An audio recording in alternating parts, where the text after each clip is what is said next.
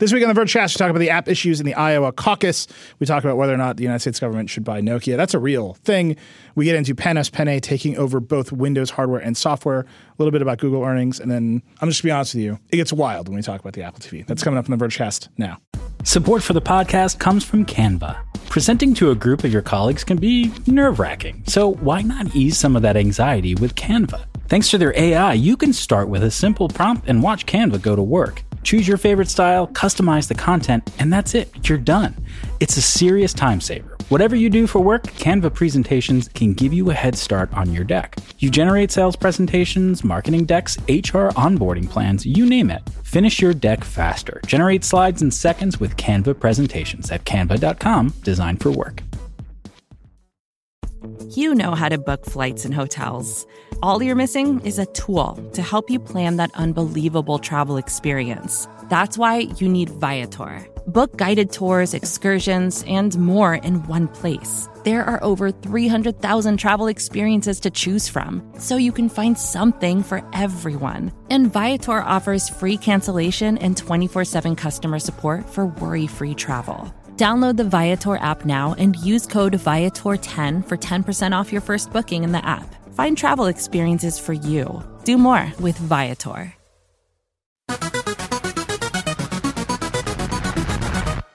Hello and welcome to the Vergecast, the flagship podcast of the 5G revolution. Race. If we were good at sponsors, someone would buy that. But we're not. So no one, and I would reject it anyway. Because of integrity. That's right. I'm your friend Nilay. Paul Miller, you're in New York. Hello. How's it going? It's good to be here. You're like you live here now. Some have said. Literally packed a bag and just moved to New York again. That's all it takes. Dieter Bohn is here. I'm not in New York though. That's true. Look, all it takes apparently is just a bag and a dream. It's so easy. Oh, yeah, that's all it takes. I'll tell my wife. See how it goes. That's the real problem. Anyway, it's a busy week. There's actually a lot going on this week. Paul, you just said to us that you think that you can explain Iowa, which is a broad generalization. Yes. I don't know if that's entirely possible, but there was a caucus, a Democratic primary event. It went sideways.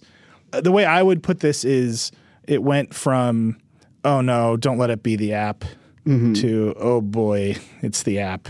To actually pure chaos. Yeah. To I don't know if it's the app anymore. Yeah. So all right, go ahead. Problem -1, right? Set the scene. Tried to do a poll, failed at doing the poll. So we had no poll going into the primary, right? But that's right. Unrelated. Problem 0. I would say this definitely starts the issues. They picked a company named Shadow Incorporated to make an app that This is the Iowa Democratic Party. Correct. Okay. Yes. And apparently some other state Democratic parties were working, like Nevada announced that they were working with Shadow Incorporated, but now they have cut ties. So not just Iowa was doing this, but they picked this company to make an app, and so you go to the poll site, you caucus with people, whatever that, if that's a verb or a noun, who knows, and then the local temporary leader type people would report the results of the caucusing to the central Democratic Party of Iowa through this app. So problem 1 with the app, it was hard to download the app because it wasn't on the app stores. Yes. And like I've worked with my parents. Every time I try to help them on their phone, they don't even remember their Apple ID password, right? Yeah. So it's hard to get an app downloaded from a real app store. But here they had to use like test fairies. So you'd have to download an app for beta testing applications. Then you'd have to download the app, the actual Iowa result app. And in some cases, like on Android, often when you use even those test things, there's like a scary warning thing that pops up saying, are you sure you want to do this? Unsafe, sources, blah, blah, blah, blah. And apparently a lot of people had trouble getting the app. Then problem 2, a lot of people had trouble logging into the app because there's a PIN code, a precinct number, and then a 2FA code or something like that. Yeah. And they're all the same number of digits. So that was an issue as well. So even if all that worked out, the app was misformatting data when it would upload it. So, but apparently the Shadow Incorporated says they fixed it, whatever. It's really hard to tell. Obviously, there's a lot of chaos around this. but they were having trouble actually uploading the correct data. But after that, that's when I don't know what's going on anymore, because the fallback is you just call in and say, here's the problem. And then you just report the results. Yeah. So that's where now you can just venture into all sorts of conspiracy theories, because the fact that the app didn't work is one thing, but the fact that we still don't know the results in Iowa now, when theoretically people could just call them in and tell them and they could be tallied. There are two things. One piece of information broke today. NBC News reported that the phone number to call in was Googleable. So it wound up on 4chan. And the 4chan boards decided to clog the line. Okay. So that was it just created a delay. Then there were probably some 4chan is already a malevolent force, but then there's like the actual malevolent disinformation forces also got hold of the number. So that's all bad. I think the bigger story here is you described the app. The app is that's like the Verge zone. Dieter, you wrote a column this week that I think just laid it out. Like, we know how computers work. It's like we had the same conversation about like Sonos and the speakers and the software not supported. It's like, are we just going to just routinely be surprised that computers are computers? Like because you see exactly what happened here. You hire this company, Shadow Inc., and they say, we've got this app.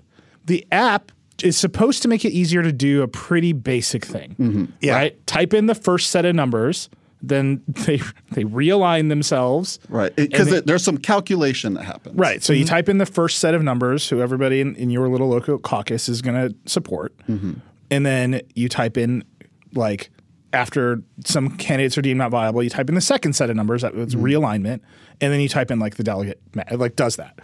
This is what computers are for. Yeah, okay. To be clear, as far as I understand, everybody's reported that the apps did the math perfectly. Yeah, sure. Yeah. Right. Because the thing computers. That's hard is distributed systems. Right. So like you see exactly what happened here. Like, okay, we're going to do some math. Computers, great at math. Yeah. So now we're going to make a bunch of promises based on the idea that people will have access to the app and we'll do the math perfectly about how fast we'll be able to distribute the answers, how secure they'll be, blah, blah, blah. And they staffed down their phone banks, and they didn't build a backup system in case their ridiculous plan to distribute an app to 1,600 volunteers in test flight went sideways. Which, if you know anything, if you're like, I'm going to distribute my app via test flight, the first thing you should think is this will go sideways. To be clear, it's not necessarily test flight. There's also test ferry. It was involved. Test ferry on Android and test flight on iOS. Okay. Yeah. How many hundreds of millions of dollars were spent in Iowa for this primary? Many tens of millions, right? From the campaigns and the advertising. From the campaigns. And Mike Bloomberg just dropped $22 million in Iowa today just for fun. No, I don't know if that's true. That's just the sort of thing he does. How much would it have cost, do you think, to just buy, 400 iPhone 6s and just preload the app on it and hand them out? Just drive them to every precinct and be like, this is your reporting phone. Yeah, we put it in like kiosk mode and just use this phone. Yeah, I mean, maybe. Yeah. The thing that I see, and again, this is like inherent in your column, if someone just described this to anyone, there's like 5 places you're like, that will never work. It will just never work the way you want it to. The problem is when you hear us say test flight, it was installed by a test flight or test ferry, you, the Vergecast listener, are like, oh, that seems bad. But it seems pretty clear that a bunch of people are like, you know what, they're the technology people. I'm sure they've got a handle on it. And that they're the technology people. I'm sure they got a handle on it. That phrase or that thought had to have occurred at least a half a dozen times before the night of the primary, before the night of the caucus, right?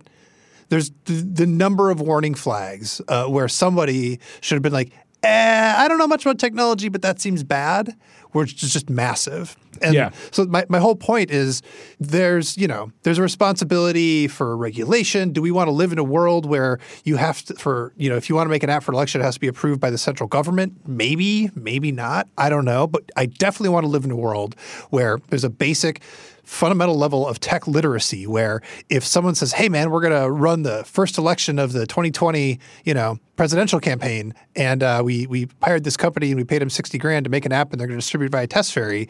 And no one can see it first. Yeah, no one can see it first, and security through obscurity, and all of these things that as a person that is conversant with technology, you listening to this show probably know, like, wait a minute, this should stop, that more people need to be able to say, hang on.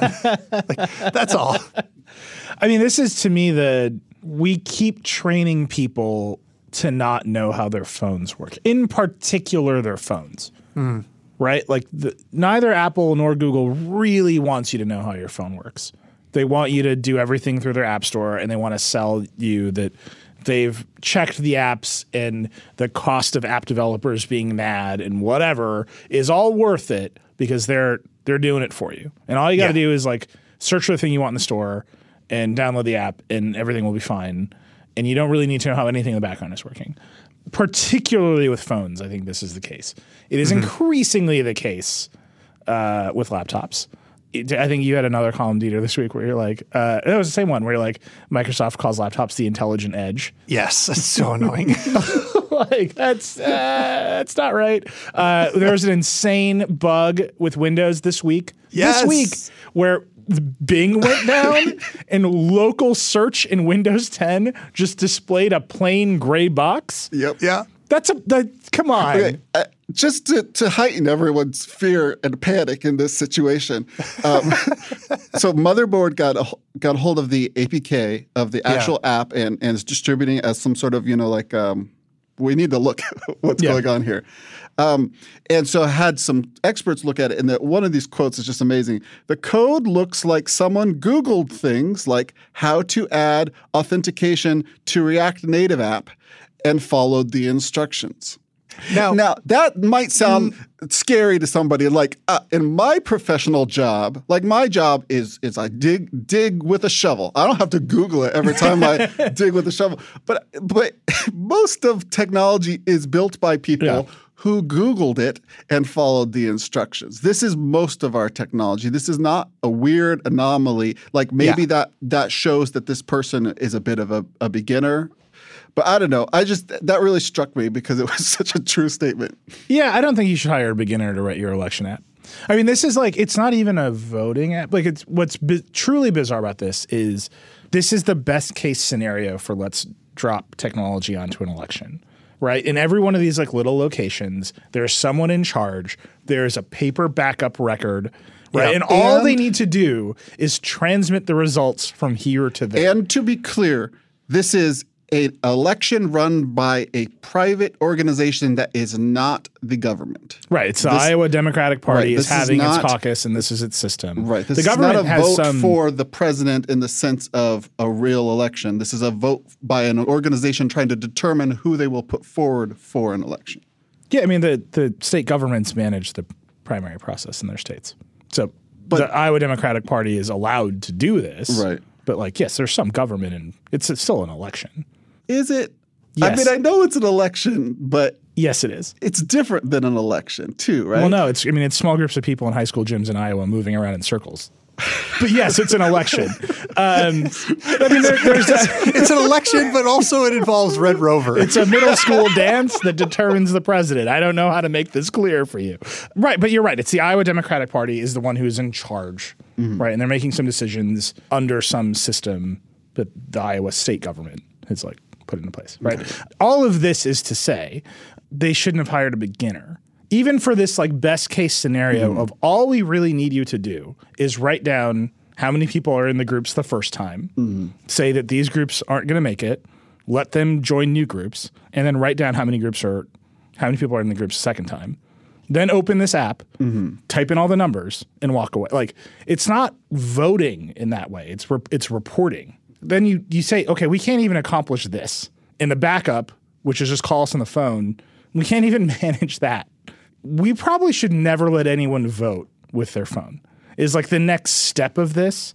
And I think that's the one where it's just deeply connected to the dream is that it's election day and everyone picks up their phone and like checks a box for whoever they want to vote for, and they put their phone back down, and then we all have results instantly. And it's just abundantly clear we are not ready for that in any way, shape, or form. The thing that was rolling around in my head was results instantly. We have been trained to expect election results and expect information instantly. You Google something, the information's there, you can get it. So the amount of consternation of not knowing what the results were is part of the problem. It would have been okay if they just, we're going to hold the election and we won't know the information for a couple of days. We got a technical problem. Blah. Like, it's not okay. But on the other hand, the level of freak out, especially from cable news that were like, completely outraged. It was pretty clear that part of their outrage was the fact that they didn't have anything to talk about and they were mad. They were like personally angry about that. Yeah. We have learned two bad lessons from technology that are like multiplying upon each other. One, that the technologists got it. Apps are like easy to make and like we don't want to have to look behind the curtain to see how they work. And two, we should be able to get any piece of information the second we think we might want it. And if it's not available to us, we need someone to yell at for that. Like those two things together added up to like this complete fiasco. Yeah. Watching cable news that night was very entertaining. They were just like... They're so mad. And so they were so irresponsible. It jumped immediately to all sorts of not quite conspiracy theories, but like saying, well, people might say that there was a problem with the something. And it's just putting the idea in people's heads that maybe it was hacked when clearly everyone was saying it wasn't. As a news organization, not the right move for an election. I mean, it definitely wasn't hacked because it didn't work. Like, what was there to hack here, really? Okay, well, that's Iowa. Maybe one day we'll find out who won the caucus in Iowa. There's another policy story that I want to talk about. It is just so close to my heart.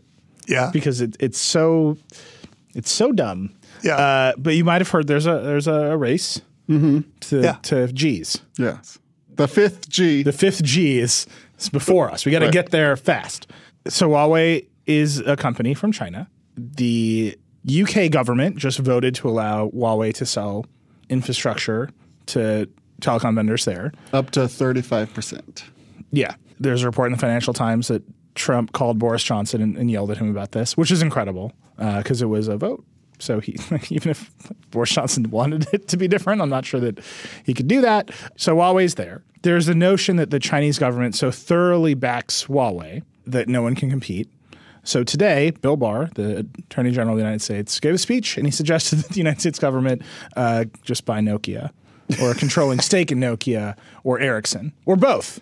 I didn't see this controlling stake. I thought it was just invest in them. No, it says controlling stake. And either the government would do it directly, or they would provide incentives for private equity groups. I'm not even done yet. It's just going to keep escalating with the dumbness. Or they would incentivize private equity groups to buy controlling stakes in Nokia or Ericsson. And then there's this competing plan from the Trump White House, which is you're going to get all the vendors together and they're going to agree on like an open standard situation so that you could mix and match software and hardware more easily. And Bill Barr was like, no, that's dumb. It's unproven. It'll never work. We just need to own it.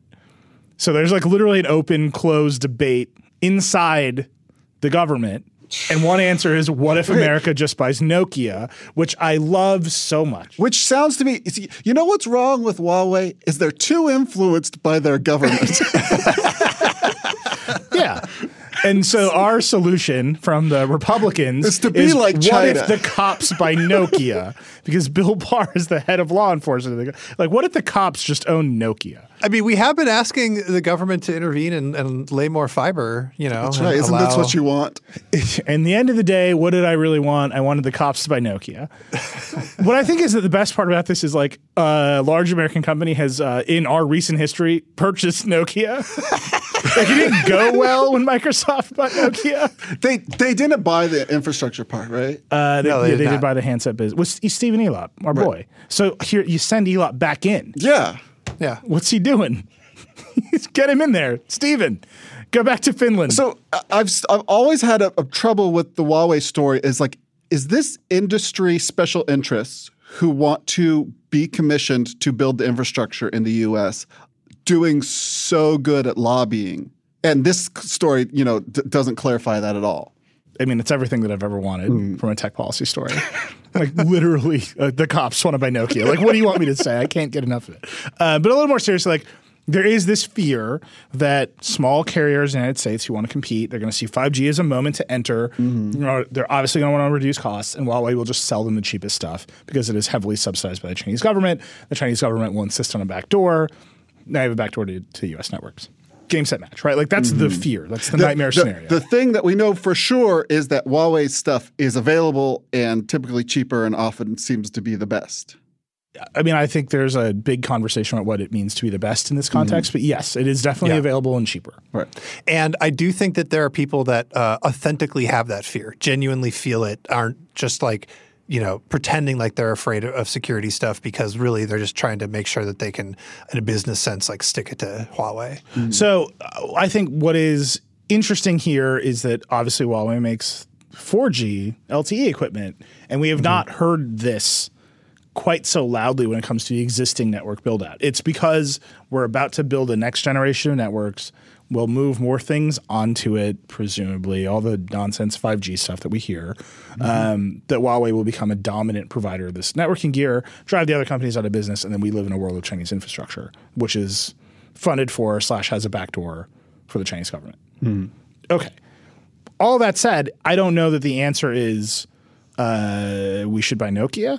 Like it's the jump from there to there that is like particularly bizarre to me because we have already said to our companies, American companies, we don't want you to buy this equipment. We already have plans. Jeffrey Starks was on the Vergecast last year. We talked about rip and replace plans. So the vendors have already bought Huawei equipment. They will rip it out. They will replace other stuff. The government will subsidize that investment.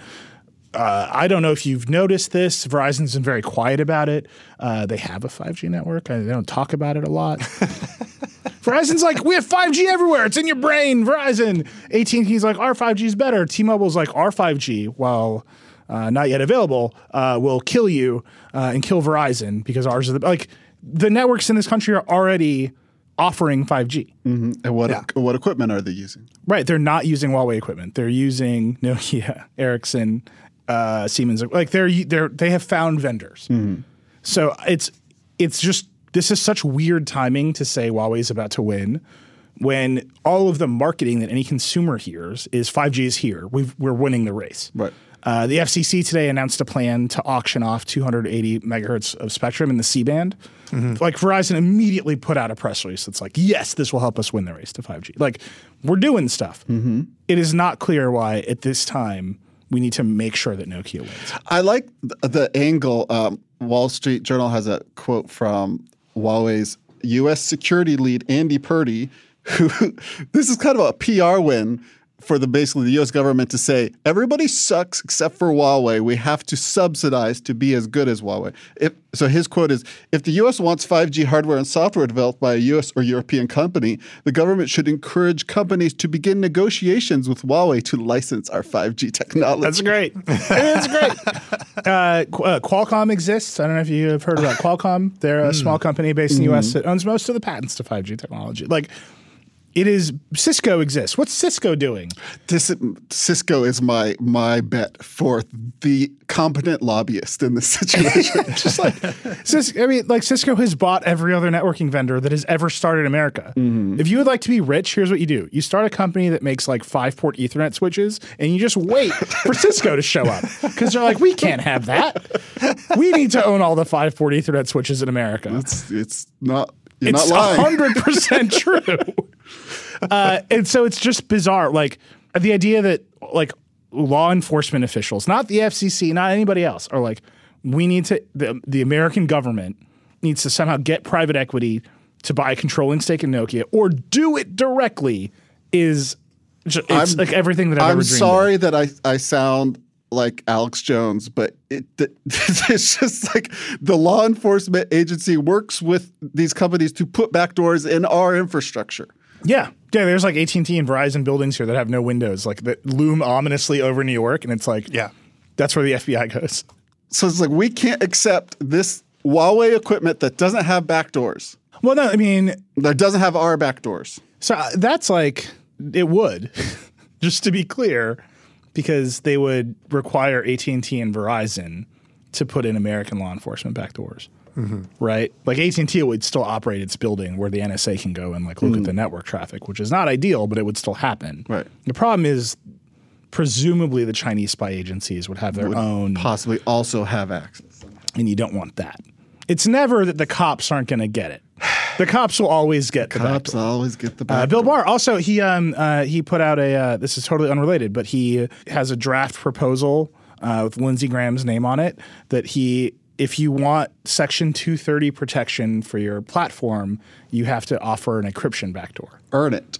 Yeah, it's called the Earn It Act. It is the most upside. First of all, it's like, do you know what you really want? You want to break iMessage. Do you know what Apple doesn't run? Any publishing platform with user-generated content. Like, Tim Cook is like, great, we will not earn it at this time. Like, we don't need... No more podcast reviews. Yeah, sorry, we're going to go ahead and shut down Ping. Are you... whatever. And Google is like, well, our messaging strategy hasn't really worked out. So we're just going to go ahead and not... Right, the only company this matters to is Facebook. And the Facebook right now is not encrypted. They've announced a plan to be encrypted, but they could just not do that. Right. The end. Or they could just give him back. Like, Bill Barr, he has like a telecom background, so he thinks he's in it, you know? But it's just like the more he does stuff, his ideas are like the Earn It Act and then what if I buy Nokia? Which, to be fair, as somebody who also thinks they know about telecom policy, I often think about what would happen if I buy Nokia. I'm very sympathetic to that idea. Is there any definitive evidence that Huawei has built backdoors into its 5G infrastructure? Oh, if you ever spend any time with the Huawei people, will they ever tell you that there is no definitive evidence that such a thing exists? Yeah. They are happy at any time I'm surprised wasn't one Huawei PR person hasn't shown up now. Nobody expects the Spanish Inquisition. I mean, their whole thing is, look, we've been selling networking equipment for years and years and years to governments around the world who are suspicious of China. They've all checked it. It's all checked. Everything's fine. Will we ever know if the Swiss government found a Huawei backdoor and we will never know. So I think that's a problem inside of this entire story. I will say that I tweeted the Wall Street Journal article about the United States buying Nokia, and a number of Finnish people have been like, just try it. Thank you. Like, I've never been happier about the angry Finns in my mentions. All right, let's take a break. I really hope the government buys Nokia. Support for this podcast comes from Canva. They say Rome wasn't built in a day, but you know what you can get built in a day? Your creative deck. You can generate creative decks to use for all your important presentations with Canva. Thanks to their AI, you can start with a simple prompt and watch Canva go to work. You want a sales presentation for a tech company? Done. Create an employee onboarding plan? No problem. Just type it in and watch Canva work its magic. You'll have generated options in seconds. Choose your favorite style, customize the content, and you're done. It's a serious time saver at work. So whatever you do at your job, Canva presentations can give you a head start on your deck. You can generate sales presentations, marketing decks, HR onboarding plans, you name it. It's AI for every department. It's easy to learn, it's even easier to use. And because it's built in Canva presentations, you can stay focused on the task at hand with no app switching. Finish your deck faster. Generate slides in seconds with Canva presentations at canva.com, designed for work. Support for this podcast comes from Constant Contact. If you're a business owner, you already know that it's really, really hard to cut through the noise of everyday life. If you want to connect with your customers, you need to break through the noise. You need Constant Contact. Constant Contact is a marketing platform that makes it easy to reach new audiences, grow your customer list, and connect over email, text, social media, and more. Whether you're a marketing guru or just learning the ropes, Constant Contact offers writing assistance tools and automation features that make it simple to say the right thing at the right time. So get going and start growing your business today with a free trial at ConstantContact.com. Just go to ConstantContact.com right now. Constant Contact, helping the small stand tall. ConstantContact.com. So some actual news in consumer tech land. Tom Warren tweeted it, this Microsoft news this way. He just said, it's Microsoft reorg day, which implies it happens on the frequency of like a patch Tuesday, like. Oh, for sure. At least annually, right? I mean, stuff happened, but. Oh, they've got the sign. It's been X days since the last reorg. Just up. So our boy, Panos Panay, now in charge of the Windows in addition to hardware. Dieter, you want to walk us through it? He's in charge of Windows client. Yes, I hate this term. Which Paul, Well, it's an intelligent edge. Do you want to try and explain the difference between Azure, Windows, and Windows Client? Windows Client is software that you run on your computer. It's Windows. Windows is Microsoft has decided that Windows is a good brand, and so therefore everything that they do in some way is Windows. No. So Azure is their brand. But Windows is still around because Windows, like, technically, there was a minute where they're like, Xbox runs Windows. And kinda. Yeah. And then HoloLens runs Windows. Well, sorta. And there's like all these different versions of the shell that is, also the client. And it gets very complicated very quickly. The point is, the thing that you think of as Windows has now been moved under the auspices of Panos Panay, who until now was doing all the hardware stuff. So he's making all the surfaces. Yeah. And the PR was like the whole thing that you expect everybody to say, which is we're going to tightly tie hardware and software together and it'll make the whole thing better, which is like true for the most part. It also, to me, shows that where is Dell going to go? Like, what kind of advantages could Microsoft give Surface devices under this unified thing?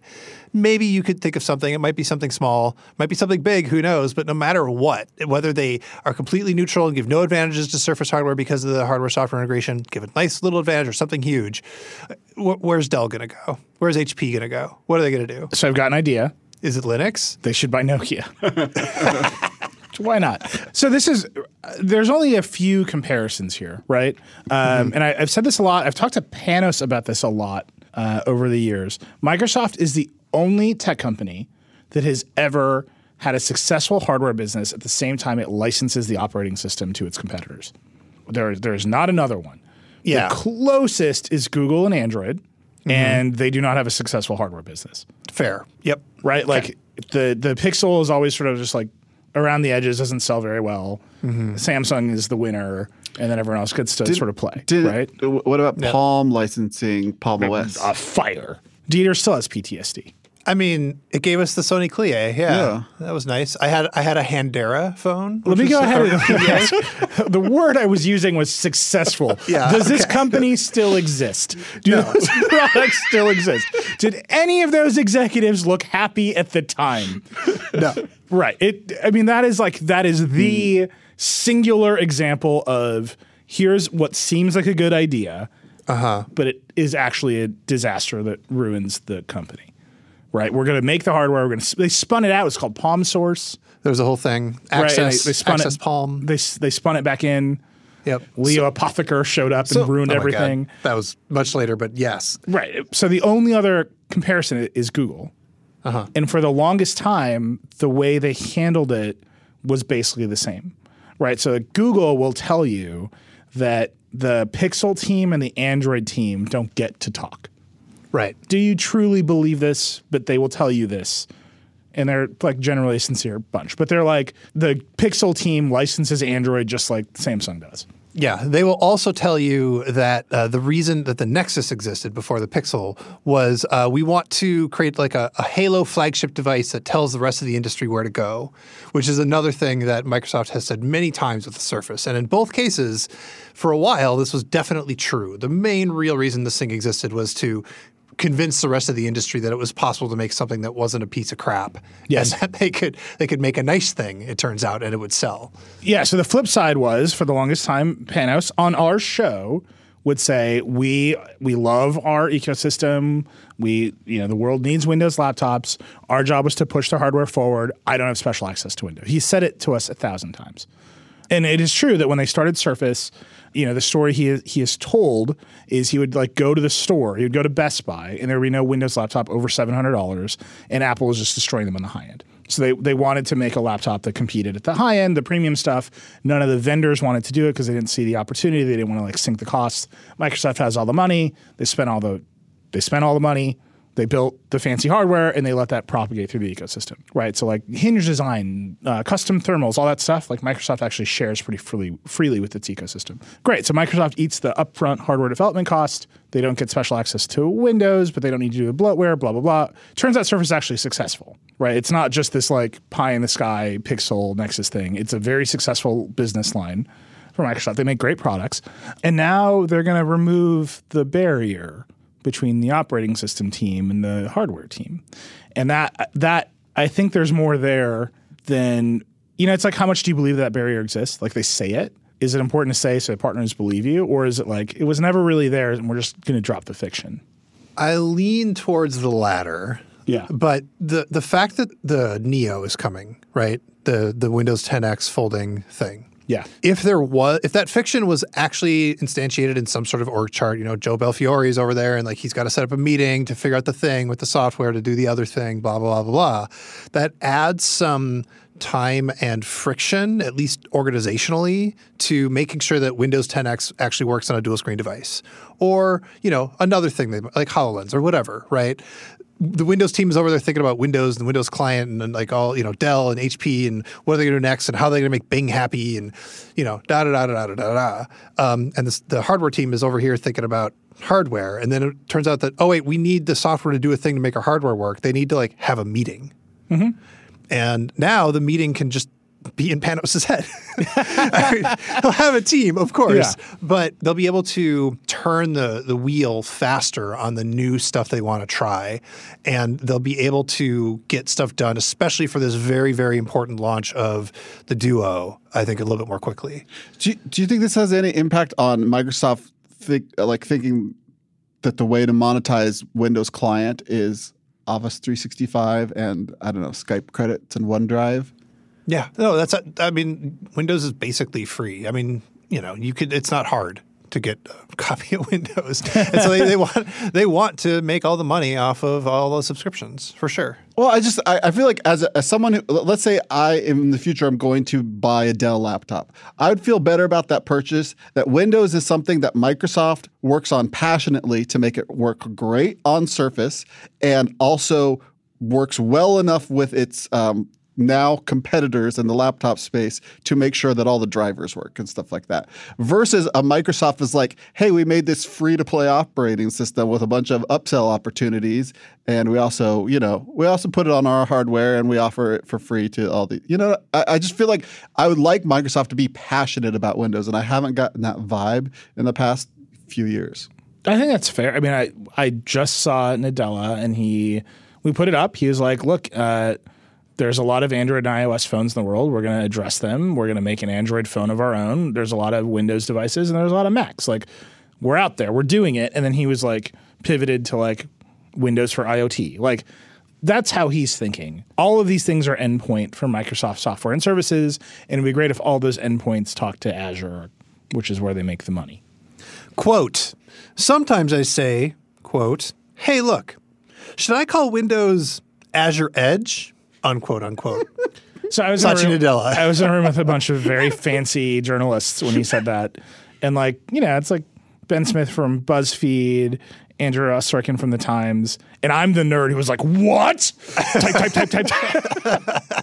So just to bring this all the way back around, I think the answer to Panos now runs hardware. He runs Windows Client, which is Windows, and Dell is Microsoft clearly sees its future in delivering this kind of big service experience.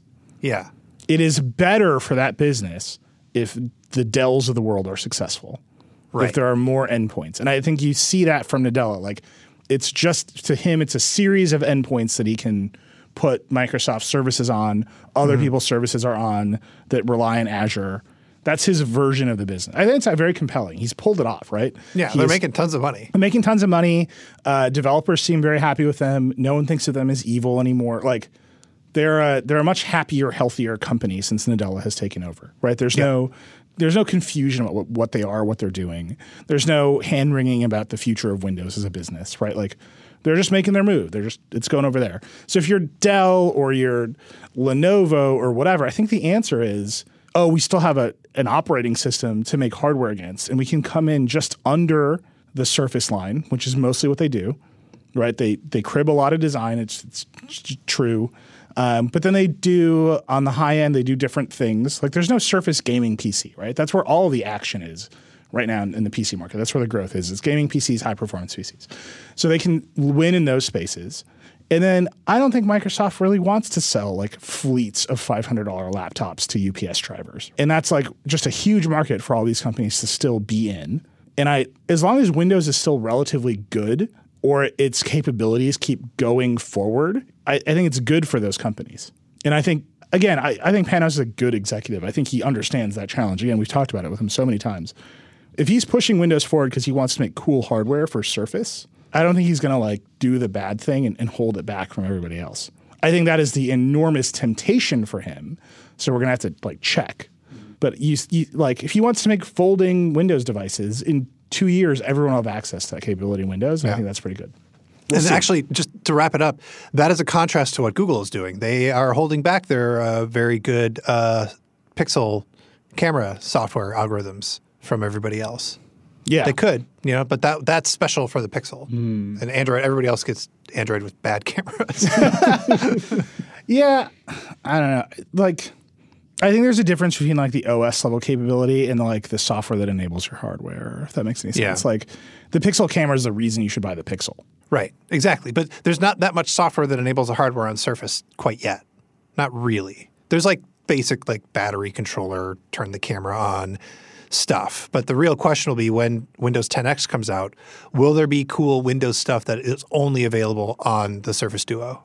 Yeah. Or is it the Neo? Which the one Neo. is which? The Duo is the God Android damn it. phone. I've said it wrong this entire Vergecast. Don't at me. We'll see. I mean, Panos is making the Surface Duo too. That's his baby. So he's in charge of Windows and he's making an Android phone. Historically, those have not been the same groups of people, but I guess we're going to find out. All right, we're going to take a break. We come back. Speaking of Google had earnings this week. We got to talk about it. And there are rumors of a new Apple TV. We'll be right back.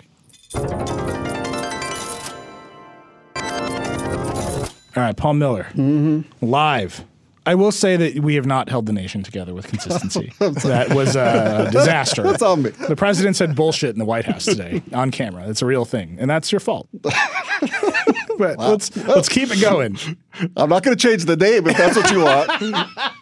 The segment that I do every week is called Revenge of the Glass Hole. Oh, my God. Oh, God. Google Glass is back. So I had completely forgotten about this. But remember, after Google got rid of Google Glass, then they were like, well, actually, we made another Google Glass. So there's Google Glass Enterprise Edition 2. And it's a few tweaks. It is pretty much like the original Google Glass. It's got USB-C.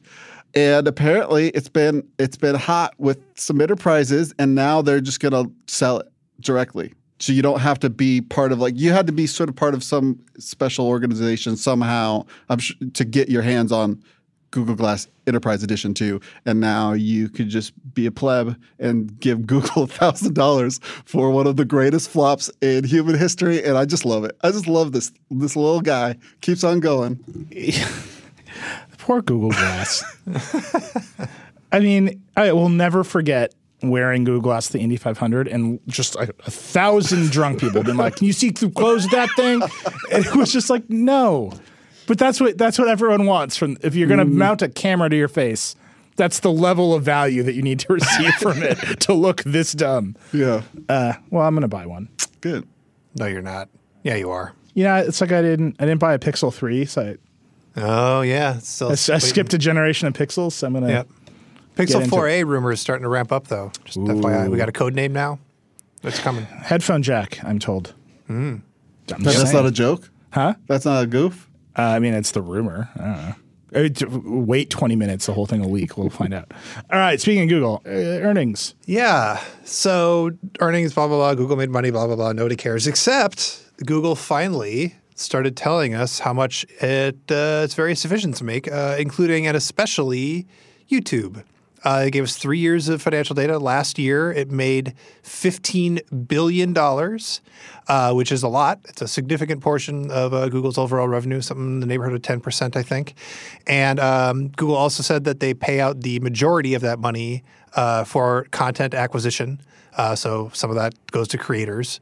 So at least $7.501 billion is going to that. I think they said it was like 8.5 or something. Anyway, yeah. And all of the new information that Google has provided has served as an excellent way for everybody to reify their opinions about Google.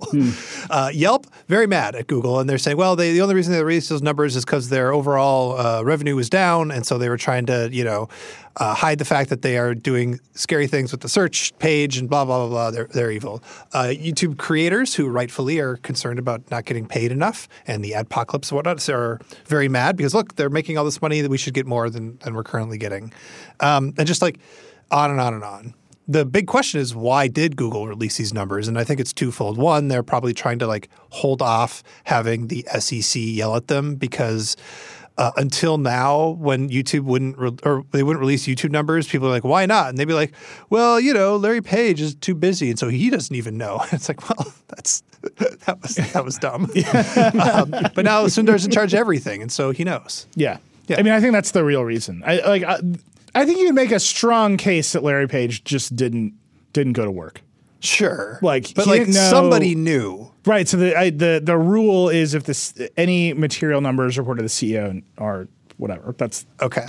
So you can make a strong case that Larry Page was at one of his 16 flying car companies, right? Because he has a number of flying car companies. Yeah, more than any one person needs.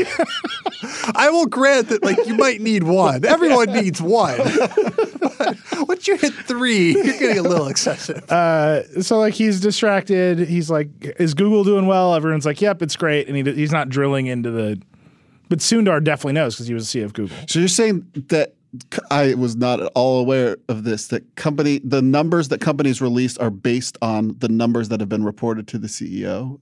It's at least part of the rule. I mean, there's the SEC has a number of – just think about the SEC's interest here, right? It's if you're investing as a person in the public markets, there's a certain amount of material information that you need to make decisions. So the SEC mandates material information to investors. Huh.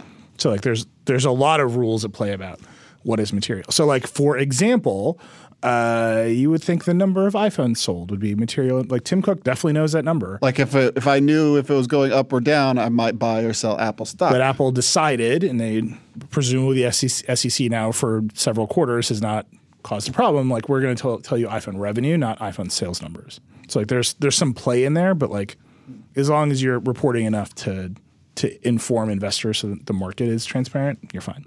So here, I think the answer was Alphabet is a big holding company. There's a Google number.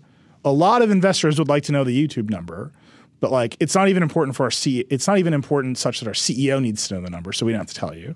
I feel like YouTube is the most important thing that Google does. I don't think you're wrong. And I think this is to backtrack to the other reason of why you do this now. The notion that Google search will be the engine of profitability for this company is it's under attack from all sides, right? It's first of all, have enough people gotten phones in their lives, right? So we can't monetize all those additional data points. So the users have flattened out. Then it's on mobile, have we junked this up enough? The answer is abundantly yes. Has Paul switched over to DuckDuckGo? Yeah. And then on desktop, we made this change and everyone screamed and we did a whole Vergecast and they had to change it back. Is the ad load of a search page. So it's flattening out. It still makes a ton of money. A ton of money. But all of Google's moves to make more money off of basic search ads, this is where they make the vast majority of their money, are being watched way more closely now than they ever have been by, antitrust regulators. Yeah. Both in the US and in Europe especially. And so they can't grow much more because they've got everybody. They can't necessarily squeeze more out of what they already have without people going, hey, what the hell, Google? So they need other lines of business to start picking up the slack Yeah, and it's so the same. That's why YouTube matters. It is the same story right now with Facebook and Instagram. I think Bloomberg reported that Instagram makes $20 billion for Facebook, and it's that's more. I think that's part of the reason it leaked. We have a bigger number, and second, you just see that happening inside of these services. Like the core Facebook growth, user growth, money has leveled off. Instagram is picking up the slack. I think Google is saying, look, YouTube is a big business and we haven't gotten all the way. Sundar said something really strange in the earnings call. He's like, we're adding shopping buttons to YouTube. If you search for like Puma sneakers review, you can buy the shoes right there. But like I haven't seen it. A bunch of people have like, that's not there yet. So maybe he just like leaked a feature. But they're doing more to like commercialize YouTube in that very direct way. Mm-hmm. And then, it was like the 15th anniversary of Maps today. And Lauren Good at Wired, our friend, had a great interview with Sundar, and he was just like, we're reorganizing the interface and doing more AI stuff, and like also there's going to be more ads in it. Like they're starting to monetize all their surfaces, which is like fun. But it's like the ad moment for all of Google services are here in a very serious way. Mm. Yeah. The other things that sort of came out around here, they called their hardware business a, quote, multi-billion-dollar business, but who knows how many multi that is. Everything in sort of Google's other category, which also includes like subscription services like YouTube Music Premium and whatever, I guess was $17 billion, all of which tells me that Google doesn't make that much money on hardware, and it's probably not coming from Pixel. It's probably coming from Chromecast and Nest and whatever else. Maybe some of it's Pixel, but it's a relatively small business. And then lastly, I don't know if this is on the earnings call, but Hiroshi Lockheimer tweeted that lifetime Google has paid out $80 billion to Android developers, which is almost exactly half of what Apple has paid out to iPhone developers. The big caveat there is Apple's number includes payouts in China and Google's doesn't. So I think regardless, the point is there is still more money going out to developers on the iPhone than is going out to developers on Android. Even if it's like close in China, I still think that that's true, which is wild because, again, I keep saying it until people remember, it's 85% of all phones on the planet is Android, and yet they still aren't pulling in as much money for developers as the iPhone is. Is that a culture of people buy like 85% of phones are Android, but how much money is spent buying phones, Android phones? Because like if someone's buying a $200 Android phone versus an $800 iPhone. Oh yeah. And how much are they spending on apps? And there's more free apps in Android. All of these storylines have been around for almost a decade. But what's interesting is Google's number basically confirms it. Yeah. Here's my hot take. It is almost certainly not true, but I'm going to say it and we can react to it. Okay. Wrong. Mobile operating systems have not been good for software developers. Ooh. Okay.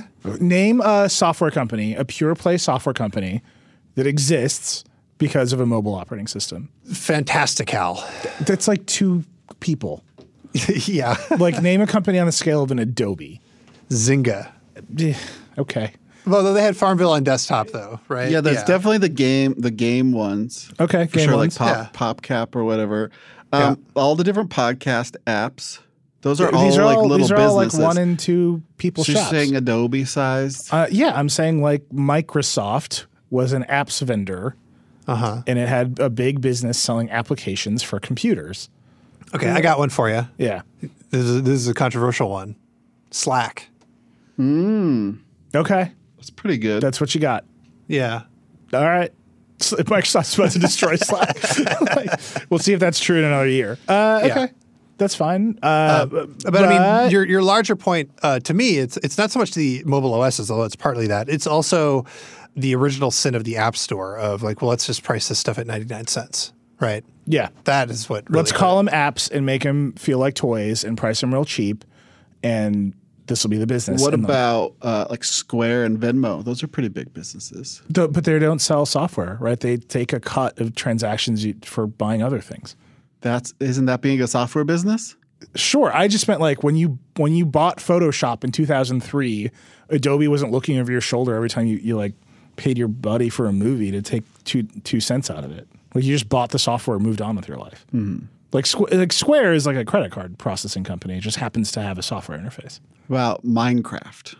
Does that count? Minecraft was on desktop. It was on consoles. Right. It's hard. Like, I'm sure someone's going to tweet at me, and I'm sure there's 1,000 examples. But I come back. Dieter, you said you had your piece about software pricing in the App Store. Yep. That's where this idea came from. Our friend Ben Thompson has written about this over and over again. Like, the idea that these are platforms that you can build a big business on that isn't actually just a software shell for another more lucrative business it hasn't been there yet. And I think this Google number is just another example of that. Like 85% of the phones in the world run Android, and no one has built a huge business in supplying Android software, like client applications, that isn't connected to some other business somewhere else. Or games. But even the game is like, free-to-play games are not sort of like, you don't grow up as a young child being like, I will charge you to stop waiting. like that's not, you know what I mean? Like, it's fine that that's a business model that emerged, but it's not, I don't know. Anyway, that's a little bit of a digression. Do you want to talk about television? What do you want to say about television? Well, there's going to be a new Apple TV, we're told. Well, it's about time. The last one came out in September 2017. Yeah, but who cares? Yeah, I guess it's still the same. All we really want is a better remote control, right? It's all anybody wants is a better remote control. Well, you in particular, Neil, want is support for more codecs, which isn't necessarily a hardware problem. It's a will Apple play ball problem. We should probably talk about what it was like trying to watch 4K HDR in the Super Bowl. How'd that go for you? So Amazon's a big company, right? Yeah. They're really good at delivering things the next day. Yeah. And so on Friday, I think Fox and Roku announced that they weren't going to renew their deal. Yeah. And so it wouldn't stream to Roku players. And on Saturday announced it was going to be fine. And so in the meantime, I tried to order an Amazon Fire Stick so I could watch the game in 4K. And Amazon, I think they sold out, or they just couldn't deliver it to me in time. So when Saturday came, I ordered 2 different Rokus from 2 different sellers because I didn't trust anybody, and one got there, and the other one is still not at my house. So it's fine. I mean, the Fox app worked fine. It streamed HDR10. It looked good. It took 36 gigs of data, which is crazy for 4 hours of video. Not too crazy. It's right there with everything else, but most 4K stuff you watch is like a movie, right? In 2 hours. 4 hours of sustained 4K streaming is a lot. 500 megabytes of upstream data. What was that Roku saying? They continue to watch the Super Bowl. What on earth were they saying? What data was that thing generating? 0.5 gigabyte of data upstream. Your phone most likely has 128 or 256 gigs of storage. That's a significant hit on your storage. Yeah, it was 0.5 gig of data, right? So anyway, I don't know. We can ask, but it's a lot of ad pings is what I'm told. But even then, it's that's a lot of ad pings. Don't you just need to tell them the delta? They stopped watching the Super Bowl as useful information. They continue to watch the Super Bowl. No buttons have been pressed. This should not take that much time. What the ad pings would be that Roku can tell that this ad is being shown. Roku's not putting its own ads in. So this was the heart of the dispute with Fox. So and I think this is goes back to this whole conversation with app stores. Roku makes no money selling hardware. Anthony Wood has been on the Vergecast. He's told us we do not make enough money selling hardware to support our engineering efforts. We must spy. Basically. All of their money is in their ad ecosystem, in content placements, in their channel. If you want to publish an app that is monetized on the Roku store, you have to go through the Roku partner payments platform, blah, blah, blah, and they get a cut. And so you can imagine that Fox is their deal is up. The Super Bowl is coming. They know people want to watch the Super Bowl on Roku. And they're we would like a different cut, please. We would like to take more money. And Roku said no. And they couldn't agree, and then they pulled the app. And Roku sent the email saying, sorry, Fox customers, you can't watch the Super Bowl on your Roku because Fox is a bully. And Fox said, no, we just want more money for the thing that we make. And then something happened. They figured it out. Yeah. That is like a carriage dispute. That is what Turner does with Comcast or whatever. Except that usually it's different. Right? Usually a cable company pays to run the channel. Right. Here, the channel pays to be on Roku, which is a little bit backwards, but it's the heart of the debate. Which is why if you have an NVIDIA Shield and you just run Android apps. Android apps come through the Play Store. That's just fine. But speaking of NVIDIA, their new game streaming service doesn't have games from a bunch of publishers, even though in theory the idea is you just get your Steam library in the cloud.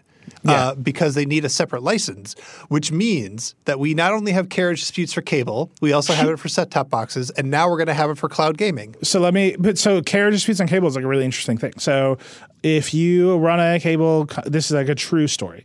In the old days, right, you would have like the cable menu, you'd have the channel lineup. Where a channel got placed in the lineup is like a competitive concern. Oh, sure. You want to be channel 18 instead of channel 400. Right. And so like a big cable system buys a big network. Yeah. For example, Comcast might buy NBC. Comcast is an investor in Vox Media, by the way, a parent company. It's seriously disclosure. And they might have ended up buying like the golf channel or the tennis channel. And suddenly those channels spike in the guide. Yeah. And competing sports channels sue Comcast. This is a thing that happens all the time. There's an entire system at the FCC of like managing these disputes. Like an alternative court arbitration management anti-discrimination system. Yeah. Just for like where the cable channels go, how the cable companies handle their providers. It's like a whole thing, like a whole legal apparatus. And if that legal apparatus fails and they can't come to a resolution, Ajit Pai opens up his drawer where he's got his D&D dice. He just rolls a few of them, and then that becomes your channel number. It's like an interesting thing because like that was developed over years and years and years of like argument and conflict and whatever.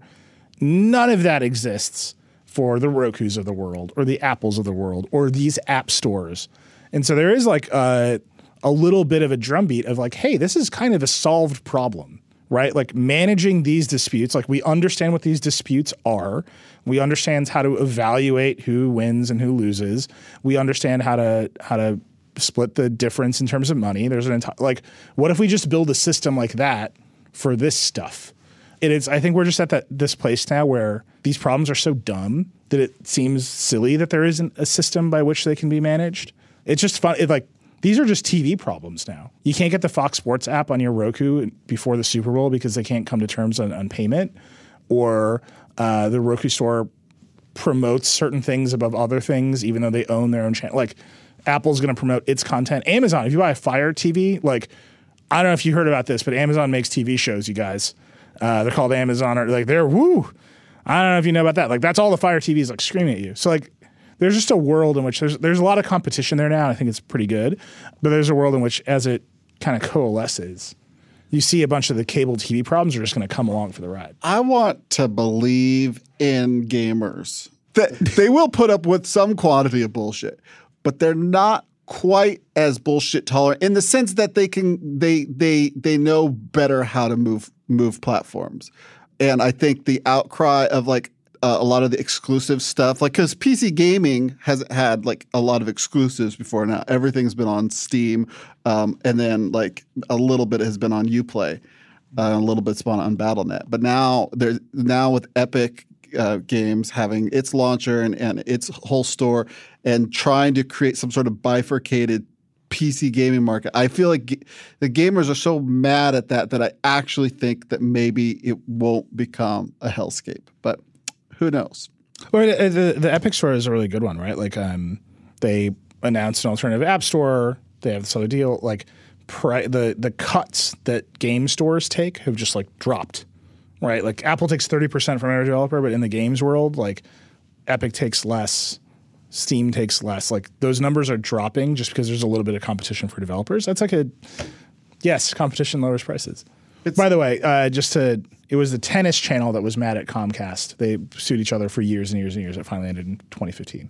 I'm just saying, this is like a class. If you're interested, this is like a classic case of Comcast bought something and they put their channels in the free tiers, and to get the tennis channel, you had to pay extra, and it's like a whole FCC thing. I know a lot about the FCC, you guys. Do you want to talk about Codex for 2 minutes? Oh my God, yes. Wait, how was your Super Bowl quality? It was great. It looked great. So, an interesting problem for live high-res video is that when you're watching a movie, it can just buffer. Mm-hmm. They know what's coming. Yeah. They know what happens at the end of Ford versus Ferrari. I won't tell you, but Ford wins. It's just a fact. But they've got the whole file, right? So they can buffer. You can't really buffer the Super Bowl without interesting delay, and they eventually just that stream just got farther and farther behind.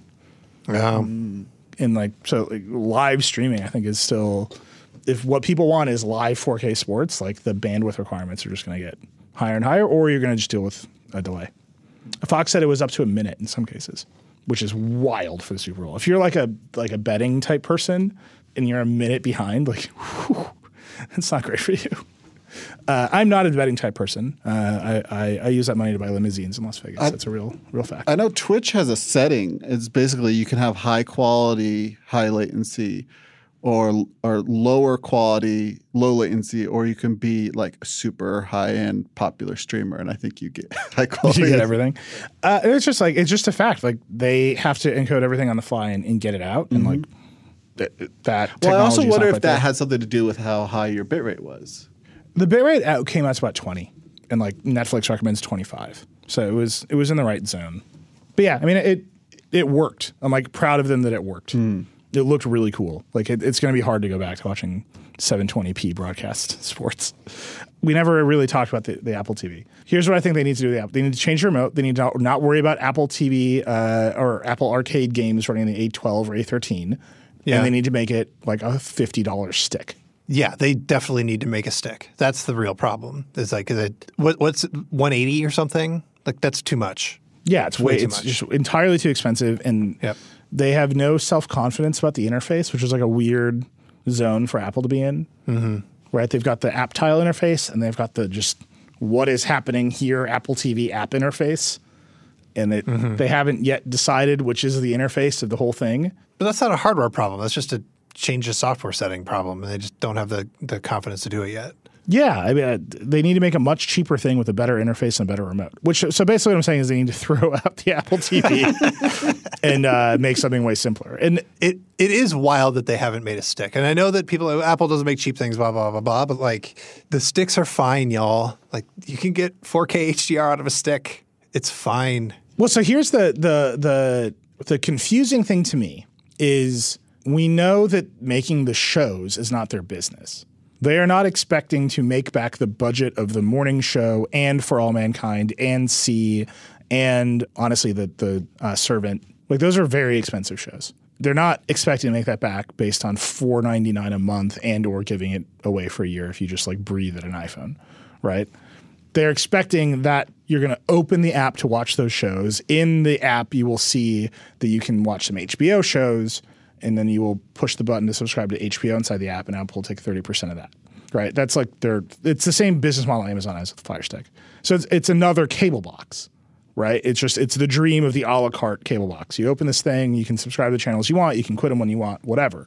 Okay, that all makes sense, but it's on everyone else's hardware, right? Like the idea that you're going to buy a Roku and then you're going to subscribe to all your channels inside of this one app over here instead of just doing it directly, I think they haven't quite squared that circle. And they haven't made their own hardware so compelling that you'll buy it and then definitely use it that way. So I think that's the problem. Like, yep, they've got the app in all these places, and maybe you'll watch the morning show on your Roku or your Fire Stick or your Android TV. But you're not going to say, you know what, now that I've watched the morning show in this app, this is where I should also subscribe to HBO. And I think that's like confused. Unless you like really like finish the thought of, I want to have all of this stuff on my iPhone and iPad without having to think about it and having to install yet another app or whatever. That is what finishes the thought. But are people thinking on their Roku, I should make sure to use the Apple app to subscribe to HBO so that on my iPhone I can use Apple TV to watch HBO? Like that's a lot of steps in the chain for people to have to. It's a lot of steps. And they are also, I don't know if they've done this yet, but they are building an iCloud SSO for TV. So if you download the HBO Go app, you can then sign into it using your Apple TV credentials. So like now you're just like all over the place. Now you're just like, what I wish to have is a billing relationship with Apple Inc. Like I think about nerdy TV things all the time. I've never thought to myself, I need to consolidate my billing relationships. I suspect most Americans have not either. Look, I want them to make a TV. Just make me a TV. How does that solve any of these problems? Then you'll have a TV. It's like a $2,000 television. Yeah, it'll be great. It would be a lot cleaner than whatever they're doing now, which is just all over the place. Mm-hmm.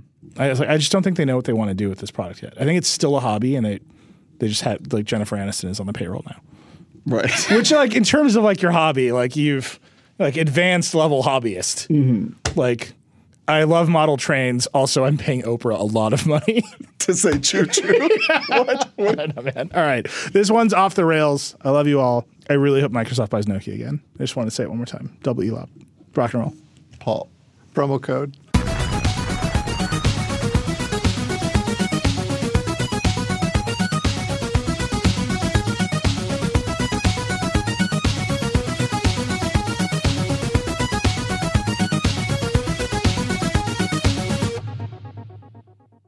Thanks to Canva for their support. Canva wants to make your presentations come as easy as those thoughts that pass through your head. And thanks to their AI, you can start with a simple prompt and watch Canva go to work. Choose your favorite style, customize the content, and you're done. It's a serious time saver. Whatever you do for work, Canva presentations can give you a head start on your deck. You can generate sales presentations, marketing decks, HR onboarding plans, you name it.